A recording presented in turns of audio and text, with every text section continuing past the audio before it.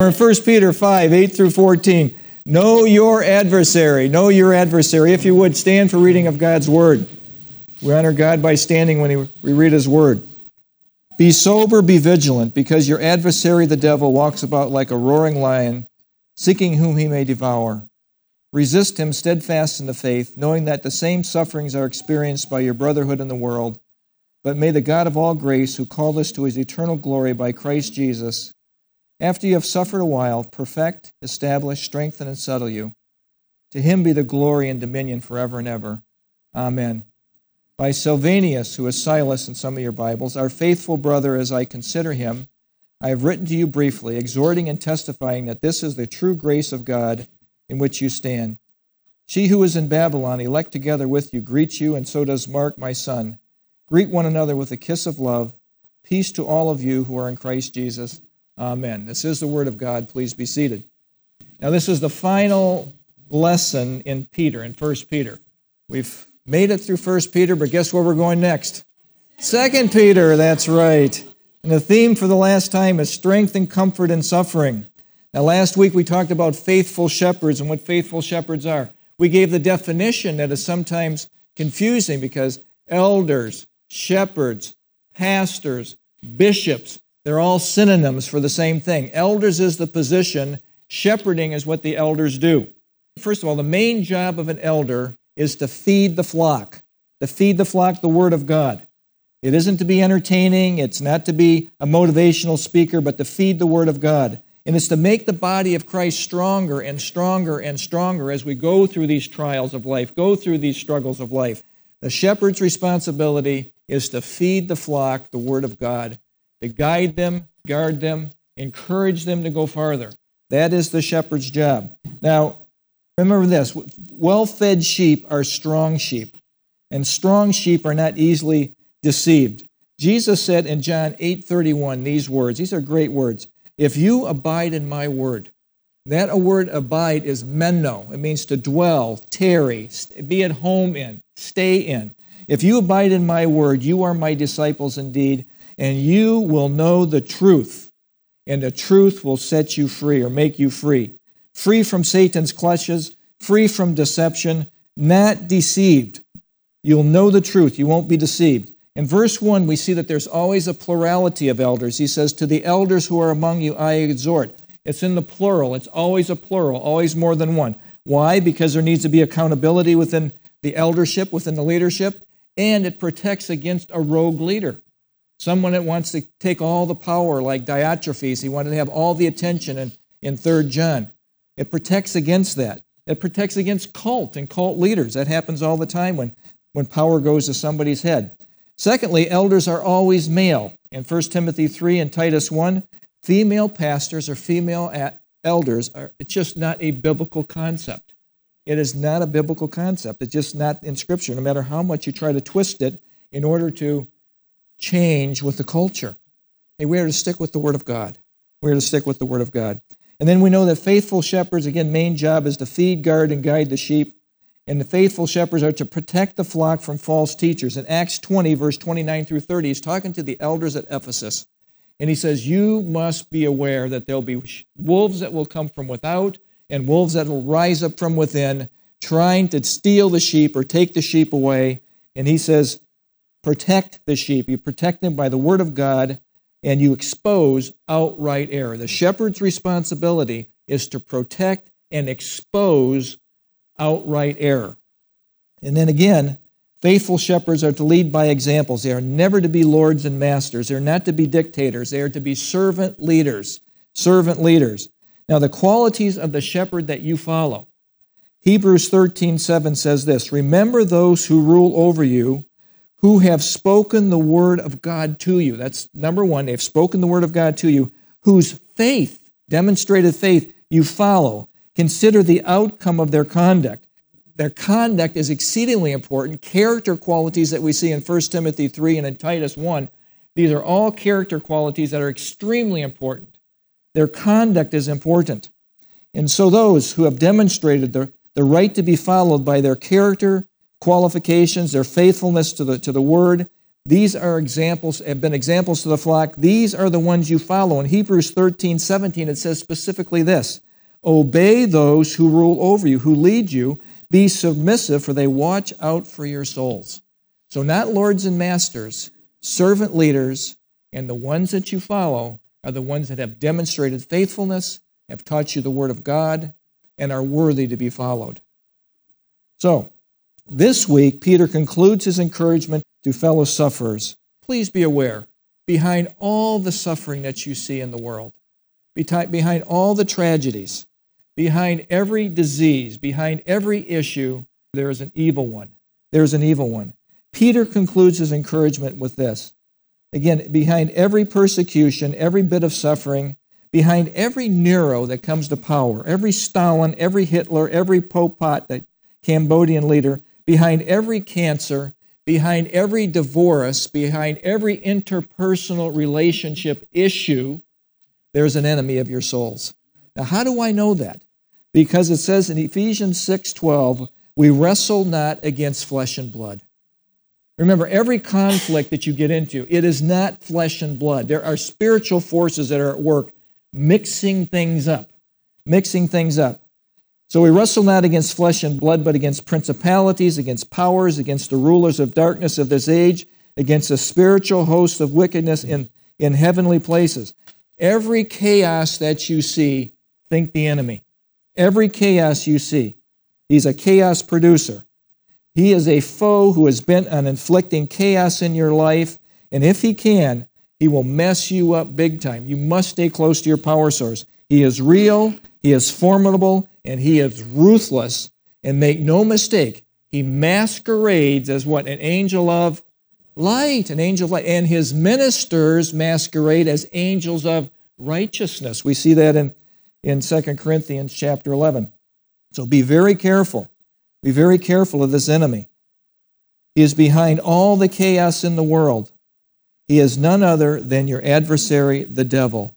This week, it is incumbent upon every Christian to know your adversary, know his tactics, know how he operates.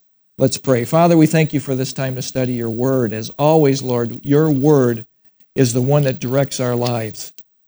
We focus our attention on what you are teaching us here today.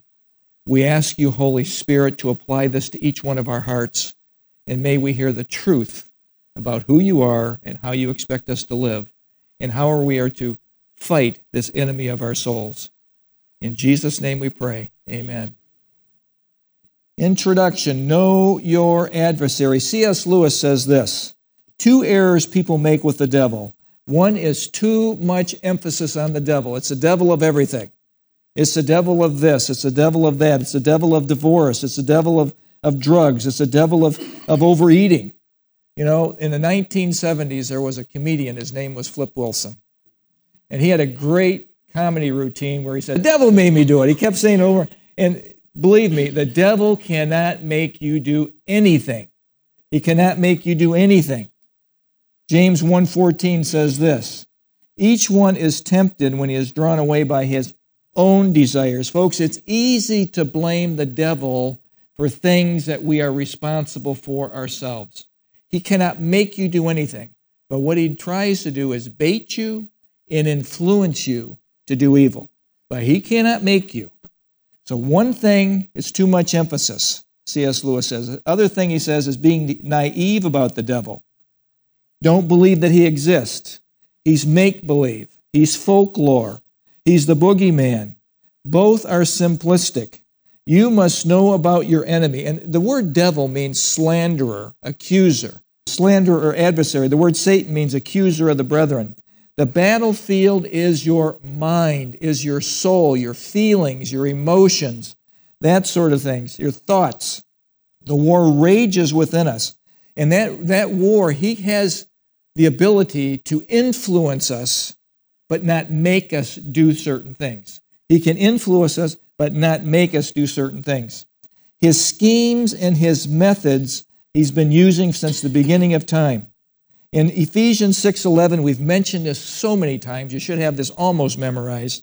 Put on the whole armor of God that you be able to stand against the wiles of the devil.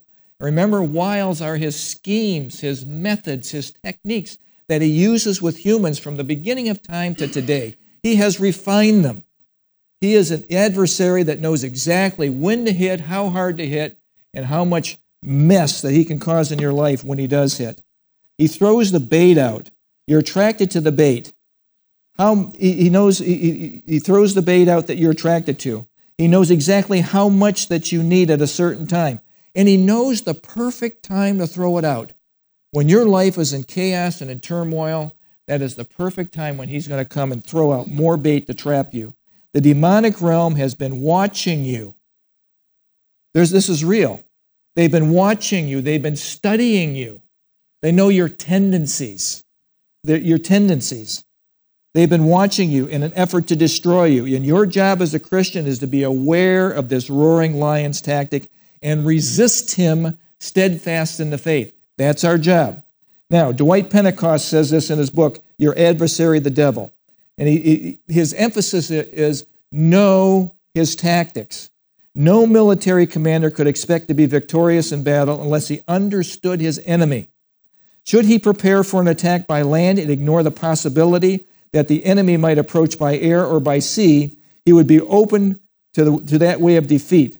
Or should he prepare for a land and sea attack and ignore the possibility of attack through the air, he would certainly jeopardize the campaign. No individual can be victorious against the adversary of our souls unless he understands that adversary, unless he understands that adversary's philosophy, his methods of operations, his methods of temptation. Folks, we must know our adversary. Know this one. The culprit that causes all the world's pain, all the misery, all the dangers, all the deception, all the emotional turmoil in our lives is none other than our adversary, the devil. Know him. In verse 8, know your adversary by being sober and vigilant. Sober and vigilant. Very important. Not to be silly, not to be unaware of him. Sober and vigilant. It's real. Be sober, be vigilant, because your adversary, the devil, walks around like a roaring lion, seeking whom he may devour. He wants to destroy your life, devour you. That's what he wants to do. And he is not gentle. Satan is active, he's on the move, and he's searching for victims. He's searching for easy prey. There's going to come a picture up here about the roaring lion. Now, I want you to notice this is in the background of every one of our lives. Now, I don't think that Satan deals with each one of us, but he has a demonic horde that does. He can only be in one place at one time, so he's dealing with rulers and that sort of thing. We're down the line, but there are demons that are involved in this thing. Here's this dude, he's on his computer, and what do you think he's doing? He's being tempted by this guy. Now, he might have started here with a good intent. I'm going to go to this site, I'm going to watch this, and then something pops up, and lo and behold, before he knows it, he's into porn. Or he's into some place, or he's in a chat room, or he's in some place where he shouldn't be. This devil is always there. He's always behind the scenes. As prey, our primary responsibility is to keep a lookout for this predator. And we resist him steadfast in the faith. And you must be together even more as you see the day approaching. Jesus is the light of the world. He displaces the darkness, focused on his word. Even more as you see the day approaching. Warren Wiersbe has this to say: Satan is a dangerous enemy. He is a serpent who can bite us when we least expect it. That's when he comes, when you least expect it. He is a destroyer. We see in Revelation 12:11, he's called Abaddon or Apollyon. Both mean destruction. He is the accuser in Revelation 12:9. He has great power and intelligence and a host of demons to assist him in his attacks. He is a formidable enemy, and we must never, ever joke about him, ignore him, or underestimate his ability. We must be sober and have our minds under control when it comes to conflict with Satan, end quote from Warren Wiersbe. Now remember, again, 2 Corinthians chapter 10, verse 14 and 15, Satan is a deceiver. He transforms himself into an angel of light and as ministers of righteousness. He comes at you with all kinds of glitter and great and wonderful as you fall into the trap and your life is destroyed. Don't fall for him. Believers are commanded to be sober. That means self-controlled. Vigilant means mindful of the present danger. Be on the lookout. Be sober-minded. And this is an imperative. This is a command. This isn't a suggestion. Every believer is to be sober and vigilant. Sober and vigilant. Alert for the dangers around you. A sober mind, listen to this, is not under the control of drugs. It's not under the control of porn or any other addiction. It is not under the control of anger. It's not under control of jealousy. It's not under control of any offenses that come in your life. These are all portals of entry for the enemy to work. Do not allow yourself to be used by the enemy. Guard your soul. Guard your mind. Do not give the enemy an entrance point to influence you. Now, what does Satan look for? What does he look for? Well, he looks for this. Satan is on the lookout for easy prey. Easy prey, for easy openings. Remember, he's looking for the weak. Think about the lion in the jungle. He's looking for the straggling little deer.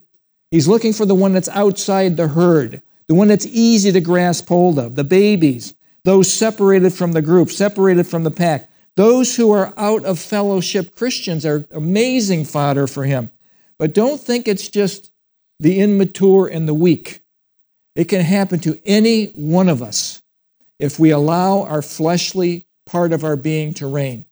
When we allow our flesh to reign, it creates an opening for him to pounce on us. And it can even happen to mature people and those he really wants to pounce on because he wants to eliminate all influence that you have. All influence that you have. One of Satan's greatest tactics with people that causes turmoil is the offended brother. Now, I have mentioned this before in the past, and it's called the bait of Satan. John Bevere wrote a book on this, and he has actually a pretty good book on that subject. Now, when you think about the offended brother, think about this. Think about marriages, an offense. Think about friends, an offense. Think about work, an offense. Think about people on teams working together, an offense. And it even can happen in churches with people in the body of Christ. Satan's tactics is the offended brother. And again, John Bevere wrote this. Hear what he says. This is a quote from John Bevere. One of the most deceptive and insidious kinds of bait is something every Christian has encountered, and every one of us has encountered this. If you are a husband or you are a wife, or if you have kids, you have friends, you have encountered this. It is offense. Every Christian has encountered offense. But if you pick up and consume it and feed on it in our hearts, then we become offended. Offended people produce the fruit of offense. Listen to his list. Tell me if this hasn't happened to you. Hurt, jealousy, strife, anger, envy, bitterness, outrage, resentment, hatred. Then he goes on to say, offended people hurt. When we're offended, we hurt. We hurt within ourselves. And their understanding is darkened. They begin to judge others by assumption, appearance, and hearsay. Recognize his tactics, particularly in husbands and wives. Recognize his tactics. Recognize them. Don't be trapped by him. He's used this for eons of time. Be sober and be vigilant. Your adversary, the devil, wants to devour you. He wants to devour you. Now, Satan's schemes, the trap sequence, John Bevere goes on, goes like this. There's an offense that leads to betrayal, that leads to hate, that leads to being deceived, and then ends up in isolation. And the goal is to have you isolated from everything else that is safe. Now watch how this works. The offense is the trigger in a trap where the bait is placed, and he knows exactly and precisely the bait for you. For me, it would be a perfect chocolate chip cookie. Right in the trap, whatever that is, whatever that would look like. He's got me. Offense. Anything that causes dissension, wars, fights, arguments, all that stuff between people. Now, this offense, now you have a choice to make at this point, to either take the bait or say, no, I'm going to take captive every thought and make it obedient to Christ. I'm not going to go down this road again. But if you do take the bait, it leads to betrayal. And what betrayal is a broken trust, a disappointment. This then leads to hate. It's not fervent, outright, blatant hate, but withdrawal from the person, to love less. And you see this all the time in intimate relationships, where all of a sudden there's been an offense, there's been a betrayal, and then there's a withdrawal from that other person. That ends up, the next phase is this, deceived. And that is the point where the person that is offended then garners support from everybody else. They garner support. They take sides. This is the point where you hear other people's talking about you. I want to share something with you. Every one of us in this room, whoever hears this, realize that every one of us is guilty of this. We have all said something about somebody else that we shouldn't have said.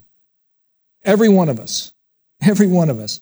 So, when you feel the brunt of someone saying something against you, remember this verse. Ecclesiastes 7:21 and 22. And it's a great word. Do not take to heart everything people say, lest you hear your servant cursing you. For many times also your own heart has known that even you have cursed others. You have done what this person is doing, and you're so much in their face about. You've done the same thing. And finally, the last step is isolation. I quit. I quit the marriage. I quit the friendship. I quit the team. I quit the work. I withdraw in isolation. I quit whatever. I'm out of action. No kingdom impact. Right where Satan wants you, separated and alone. That's where he wants you. Proverbs 18:1. The man who isolates himself seeks his own desires. He rages against all wise judgment. Proverbs 18:19. A brother of... Now this is significant, because once this has taken root, it is hard to unroot. It is hard to unroot. A brother offended is harder to win than a strong city. It is hard to mend those fences once this process has progressed.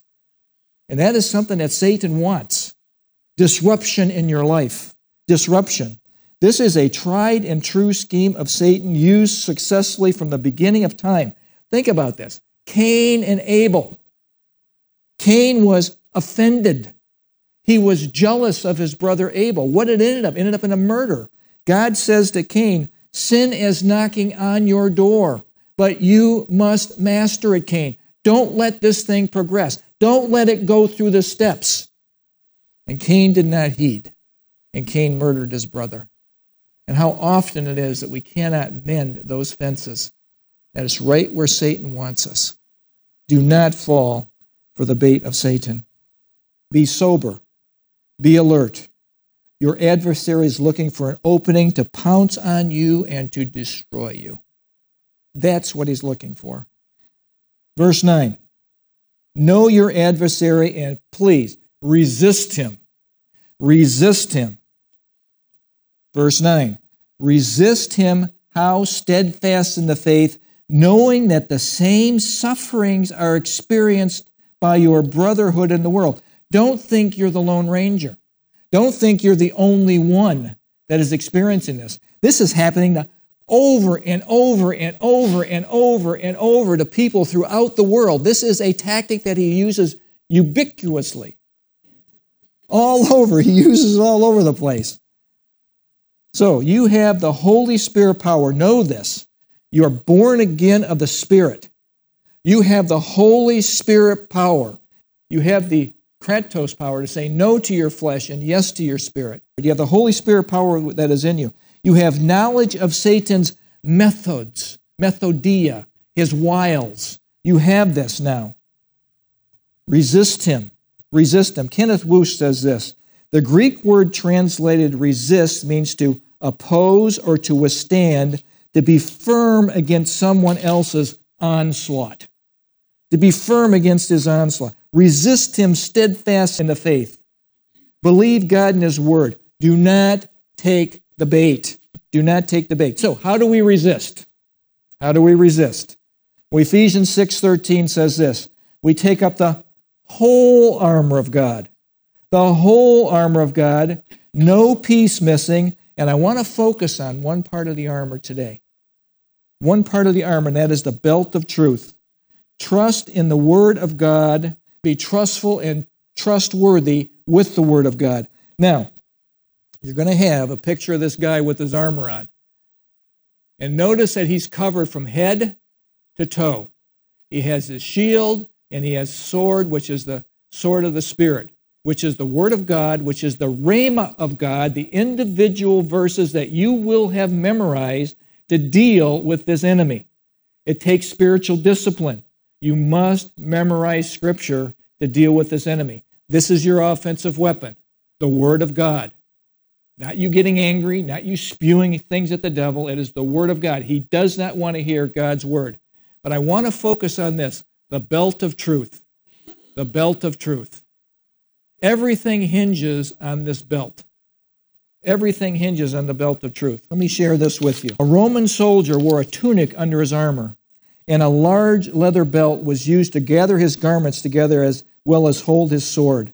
The belt was the first part of the armor that is put on, and it held everything else together. It was crucial. Similarly, truth is a crucial component for every believer in the spiritual battle. Without it, believers are not prepared to stand and fight. You can have all the rest of the stuff on, but if you don't have the belt on, nothing else holds up. You must have the belt of truth. This is an essential. This is an essential. The belt of truth is the Word of God implanted in you. So, focus on the belt of truth. The belt of truth holds the breastplate of righteousness in place. Picture the guy. Belt of truth, breastplate of righteousness, that is held in place by the belt of truth. Secures it. It's also on the shoulders, but it helps secure it. Keep that thought. So, right doctrine or right teaching leads to truth, which leads to righteousness.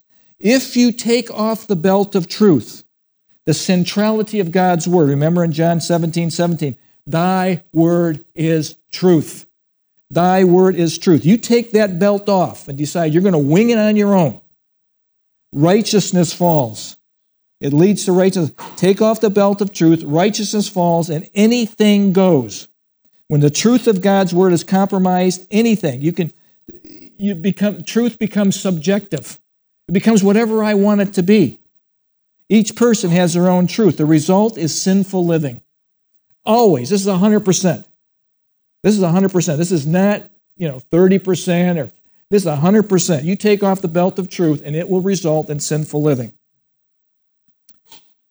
Gay marriage, abortion, legalized pot, humanism, false religions, transgender, pangender, fluid gender, people calling evil good and good evil, just like it says in Isaiah 5:20.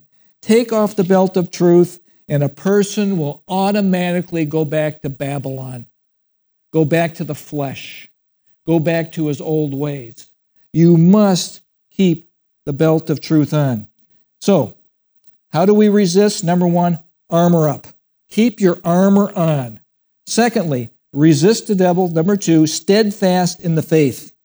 And what does that mean? Steadfast in the faith. I'm going to believe what God has taught me in His Word. I'm going to know His tactics. It was a command. It was an imperative to know His tactics. Know the bait of Satan. How easily we can be caught up in this trap. Secondly, live with your armor on, and that's all your armor. Ephesians 6:13, and use the sword of the Spirit as your offensive weapon, the rhema of God, the individual verses as your offensive weapon. Thirdly, 2 Corinthians chapter 10, verse 3 through 5. I won't read the whole thing, but it ends up being, take captive every thought and make it obedient to Christ. There's going to be a war that you want to go your way. Your flesh always wants to tug you, always wants to take you down a road that is different than God. And it has to be, it's a battle in our minds. It's a battle in our minds. Take captive every thought and make it obedient to Christ. And finally, James 4:7, this is absolutely pivotal. Submit yourself to God. I volitionally say, I am not going to act like I want to act. You hear that? Because there's a moment when you have to make a decision. Am I going to act like me, or am I going to be obedient to the Spirit that is within me? That's a crucial time. Now, believe me, we're not 100% on this. There's no 100%ers in this room on this one. But I can guarantee you, if you do this, submit yourself to God, resist the devil, and he will flee. Notice that's a promise. Resist the devil, and he will flee. And then, come near to God, and he will come near to you. That's a promise. That's a promise. Now, what do you not see in resisting? What do you not see that you hear all over the place? Every Christian program, every place you go, you're going to hear these words, okay? What you do not see is this: binding Satan. Now hear this. Bind means to tie with a chain or a cord. In rabbinical tradition, binding means forbidding. Binding means forbidding. Keep the thought in mind. So oftentimes people will say, because we want to do something. This is very common. This is very common. I want to do something. This enemy has caused such turmoil. He's caused such hassle. He's caused such destruction. I want to bind him in the name of Jesus. Bind him in the name of Jesus. But we don't see that in Scripture. All the Scriptures that have to do with binding, Jesus is binding the strong man and that sort of thing, these are not dealing with us in these principles. I don't have time to develop that, but if you have a question about it, I could talk with you afterwards. I bind you. How many times have Satan been bound over the city of Chicago? And look at the murders. How many times has that happened? Or New York City, or China, or any other place? Look at. I want to put a picture up here. Jesus is talking to his disciples. In Matthew 16, he is talking to disciples in Caesarea Philippi. And in that place is a mountain or a carved out area where there's all kinds of demonic idols that are carved into the mountainside. These are the things that were worshipped. That's what they worshipped. Isn't that pitiful that people would worship something like that? Busloads after busloads after busloads of people have been binding that site. Tour group after tour group after tour group. Church group after church group are binding demons in cities and demons in counties and demons in this and demons in that. Let me share with you something. Jesus is sharing these words in Matthew 16, verse 13. And he came into the region of Caesarea Philippi, and that's the background. Those demonic spirits, those demonic idols. And Jesus says this, "Who do men say that I, the Son of Man, am?" And the disciples answer. Some say John the Baptist, some say Elijah, so others Jeremiah or one of the prophets. And he asks the group, "But who do you say that I am?" And then Peter, being the spokesman, the impetuous one, the type AAA person, the AAA guy, he answers and said, "You are the Christ, the Son of the living God. You are the Messiah. You are the anointed one. You are the one that was promised." And Jesus answered him, "Blessed are you, Simon Bar-Jonah, son of Jonah. For flesh and blood is not revealed to you, but my Father has revealed this, who is in heaven has revealed this." And in verse 18, he says these words, "And I also say to you that you are Peter." Now, the word Peter is Petros. It means a small stone, a single stone. And he says, "On this rock, Petra," huge rock. And imagine he's facing this whole thing and goes, "On this rock," he's referring to himself. "On this rock I will build my church." And he says, "And the gates of hell shall not prevail against it." That's what I think is going on here. There's no binding. There's no disciple in the Gospels that we see bind Satan. There's no one in the epistles that bind Satan. Peter, James, John, Paul, Jude. The only one we see in Scripture that binds Satan, other than Jesus in his words, was one angel in Revelation chapter 20, verse 2. One messenger angel who has this is it, the exousia, the executive authority of God. to bind Satan and to cast him into the bottomless pit for 1,000 years. One. Didn't take a whole crew. Now, listen to what I'm going to say here. Please hear this. If the rabbinical tradition is true, and I think it has some merit, has some legs, that binding means forbidding. I believe that you can bind or you can forbid Satan in your own life, not in the life of somebody else. We can pray that God will work in their lives, but I can forbid Satan's work in my life by not allowing him openings into my being, to stay under the cover of God, to stay close to God, to stay close to my power source, the Lord Jesus Christ. I believe that would be true. The second thing is that oftentimes you'll hear people speaking slanderous words against the devil. And I'm going to get the devil, and we're going to chase him out, and we're going to do this. Look, they've been chasing this dude since humanity's been in existence, and things are still going. That is not what the Scripture says. In Jude, verses 8 and 9, Michael is disputing with Satan about the body of Moses, and he said to Satan, "The Lord rebuke you." He did not bring a slanderous accusation against him, but said, "The Lord rebuke you." So, we are always told in Scripture to resist Satan, steadfast in the faith. God has given us the tools. Now, this is important. Now that you know, walk in the truth of what you know. You have to make a determination. Am I going to do it God's way, or am I going to do it my way? That's what you have to determine. Every Christian has to do this. So, verse 10 and 11. Know your adversary. God will strengthen you, and I love this, settle you. Don't you want that, to be settled, have a settled spirit instead of a disrupted spirit? Let's read it. Verse 10.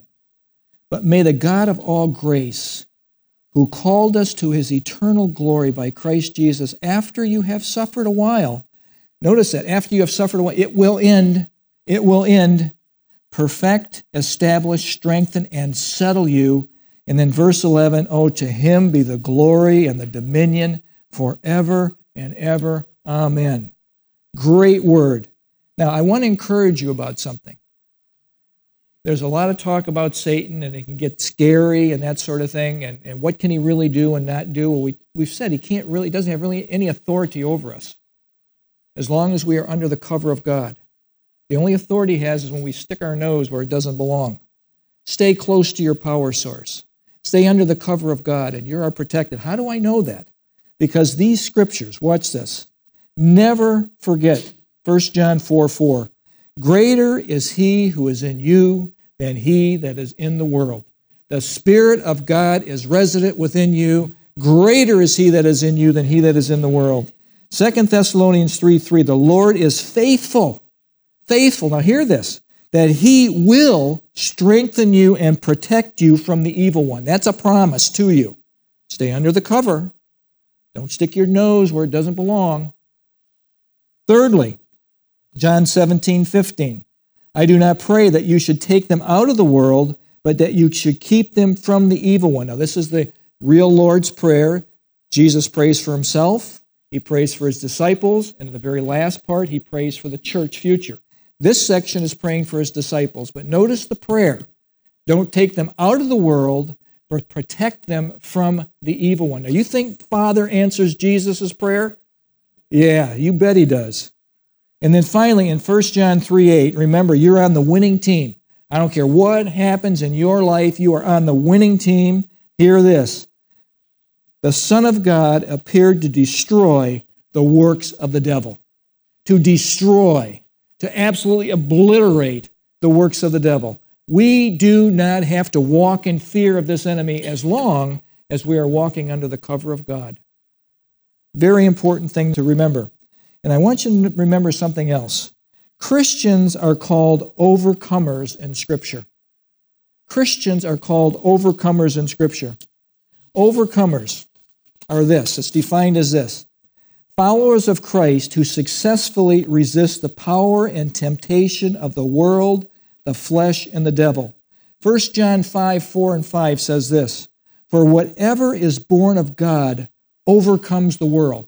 Now, who overcomes the world? Whoever is born again. Whatever is born of God overcomes the world. And this is the victory that has overcome the world, our faith. Who is the one who overcomes the world? He that believes that Jesus is the Son of God. He's talking to the Gnostics there, talking to the Gnostics who were denying that Jesus came in the flesh and that he was just a spirit and that sort of thing. Overcoming requires complete dependence upon God. Complete dependence upon God. Overcome stems from the word Nike, that means to carry off the victory.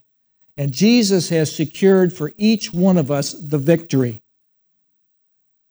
Each one of us the victory. An overcomer is one who resists sin no matter what lures Satan puts out.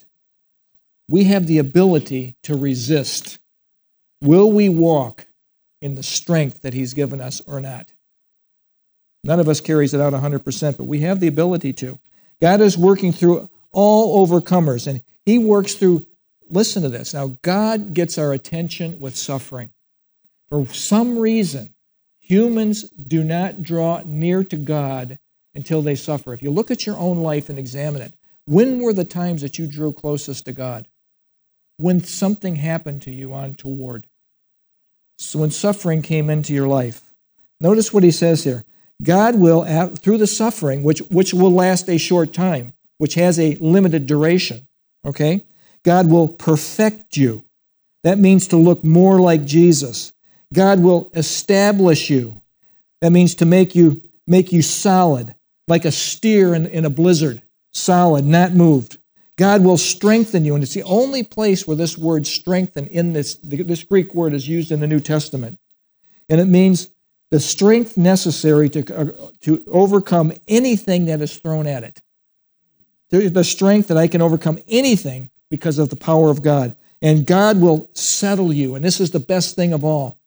He will take the churning, anxious mind and settle you, secure our nerves, allay our anxiety, stabilize our thoughts. When you read this, but may the God of all grace, who called us to his eternal glory by Christ Jesus, after you have suffered a while, it will end, perfect, establish, strengthen, and settle you. And it makes you just want to burst out into praise. To him be the glory and the dominion forever and ever. Amen. And that's exactly what happens here. The God of grace is with you through all the stuff we go through. Not only the God of grace, but in Romans 15:33, the God of peace is with us. The God of mercy is with you in Luke 1:78. The God of all comfort is with you in 2 Corinthians 1:3. The God of love in 2 Corinthians 13:11 is with you. But never, ever, ever, ever think this. Never the God of confusion. God is never the author of confusion. 1 Corinthians 14:33, talking about confusion with spiritual gifts in the church. He makes this great statement. For God is not the author of confusion, but of peace, as in all the churches of the saints. When you see confusion, when you see chaos, think Satan. Think the demonic realm. Think the world, the flesh, and the devil. God is not the author of confusion. Finally, Peter's farewell, verses 12 through 14. Peter's farewell. By Silvanus or Silas, our faithful brother, as I consider him, I have written to you briefly, exhorting and testifying that this is the true grace of God in which you stand. She who is in Babylon, and I believe Babylon here is a code word for Rome. He doesn't want to get people killed there. Code word. Elect together with you, greets you, and so does Mark, my son. Greet one another with a kiss of love. Peace to you all who are in Christ Jesus. Amen. So, Silas, Paul's traveling companion. You know, everybody needs a faithful friend, and Paul's friend was Silas. Everybody needs someone you can trust. Sticks with you through thick and thin. Doesn't bolt when things get rough. Most people are fair weather. If it gets rough, exit stage left.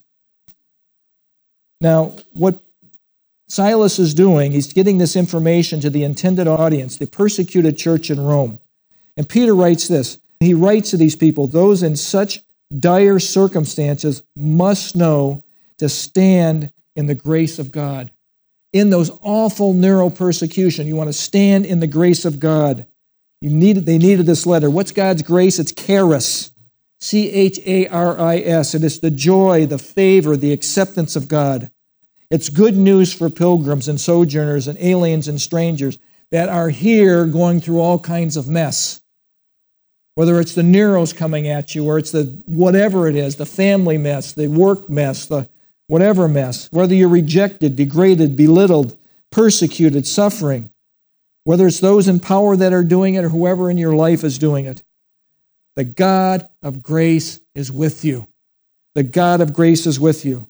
A Christian can make it through just about anything, folks, when God's graces them. His overflowing grace is poured out on them. Peter's farewell is an encouragement to any weary traveler. Look, we're all traveling. There's all a degree of weariness with us. Encourage one another. Remind one another. Exhort one another. We are not home yet. These things will last but a time, but they will end. God is giving you the grace to stand through it all. God is giving you the grace to stand through it all. We can make it. We can make it. We are almost home, and we are not alone.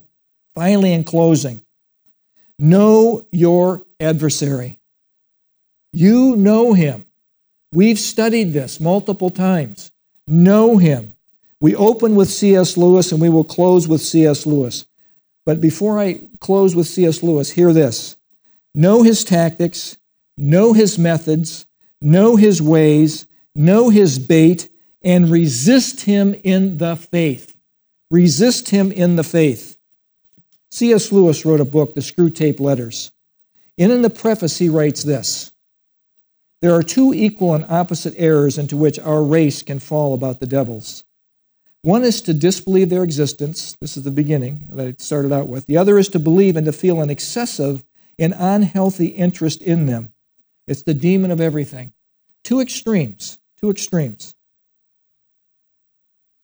Satan's strategy, as articulated by Screwtape, who is the senior devil, and he's talking to his protege. He's talking to his nephew, who he's trying to educate on devil warfare, how to affect the demise of their enemy, God. Now notice what Screwtape says to this young tempter. Like all young tempters, you are anxious to be able to report spectacular wickedness. But do remember, the only thing that matters is the extent to which you separate the man from the enemy, God. It does not matter how small the sins are, provided their cumulative effect is to edge the man away from the light and into the nothingness, into the darkness. Just edge him over there into the darkness. Murder is no better than cards if cards can do the trick. Indeed, the safest road to hell is the gradual one. The gentle slope, the soft underfoot, without sudden turnings, without milestones, without signposts. It's the gradual slide away from God. Have you ever seen the Christian that starts to compromise on the creation? And then the Christian that starts to compromise on some of the truths of the Word of God. The Christian who compromises on, is this really God's Word? And it's that slope that leads them into the darkness, leads them away from God. Your adversary, the devil, walks about like a roaring lion, seeking whom he may devour. He's looking for each one of us. He's looking for an opening to devour and to hurt us. Resist him, steadfast in the faith, unwavering faith, stable faith, unmoved faith. Revelation 12:11 says this: they overcame him, Satan, by the blood of the Lamb and the word of their testimony, and they did not love their lives to the death. Know your adversary. Resist him, steadfast in the faith. And I want to leave you with this picture. Armor up. Armor up. Everything, head to toe. That is your life, beginning to end. Your day begins with this. Your day ends with this. You don't take your armor off and leave an opening. Armor up. Let's pray. Father, thank you for this time. Thank you for that you've allowed us to go through these principles that allow us to see the schemes of this enemy that really wants to destroy. He did come, as Jesus said in John chapter 10, to steal, kill, and destroy. He steals life. He kills motivation. He destroys people. Lord, I pray right now that anybody here that has heard this word, that your Spirit will do what is necessary in that person to affect the change that needs to happen within them. Each one of us struggles with some sort of offense. Each one of us struggles with some sort of addiction. Each one of us struggles with something that the enemy uses as the bait that is made specifically for us. May we recognize that bait, and may we be aware that we have the power of the Holy Spirit to say, no, I am going to walk in the Spirit and not fulfill the lust of the flesh. I will say yes to Jesus and no to my own desires. I will, by the power of God, do what is pleasing and honoring in His sight. Father, I thank you for your word. I thank you that it is teaching us, and we do not have to be caught in these traps any longer. Lord, help me, and maybe you can say your own name, but help me to recognize when the enemy is at work in my life, and help me to say, no, I'm walking in newness of life. I'm walking the way Jesus wants me to walk. Lord, you've given us the strength. May we walk in it. In Jesus' name, amen.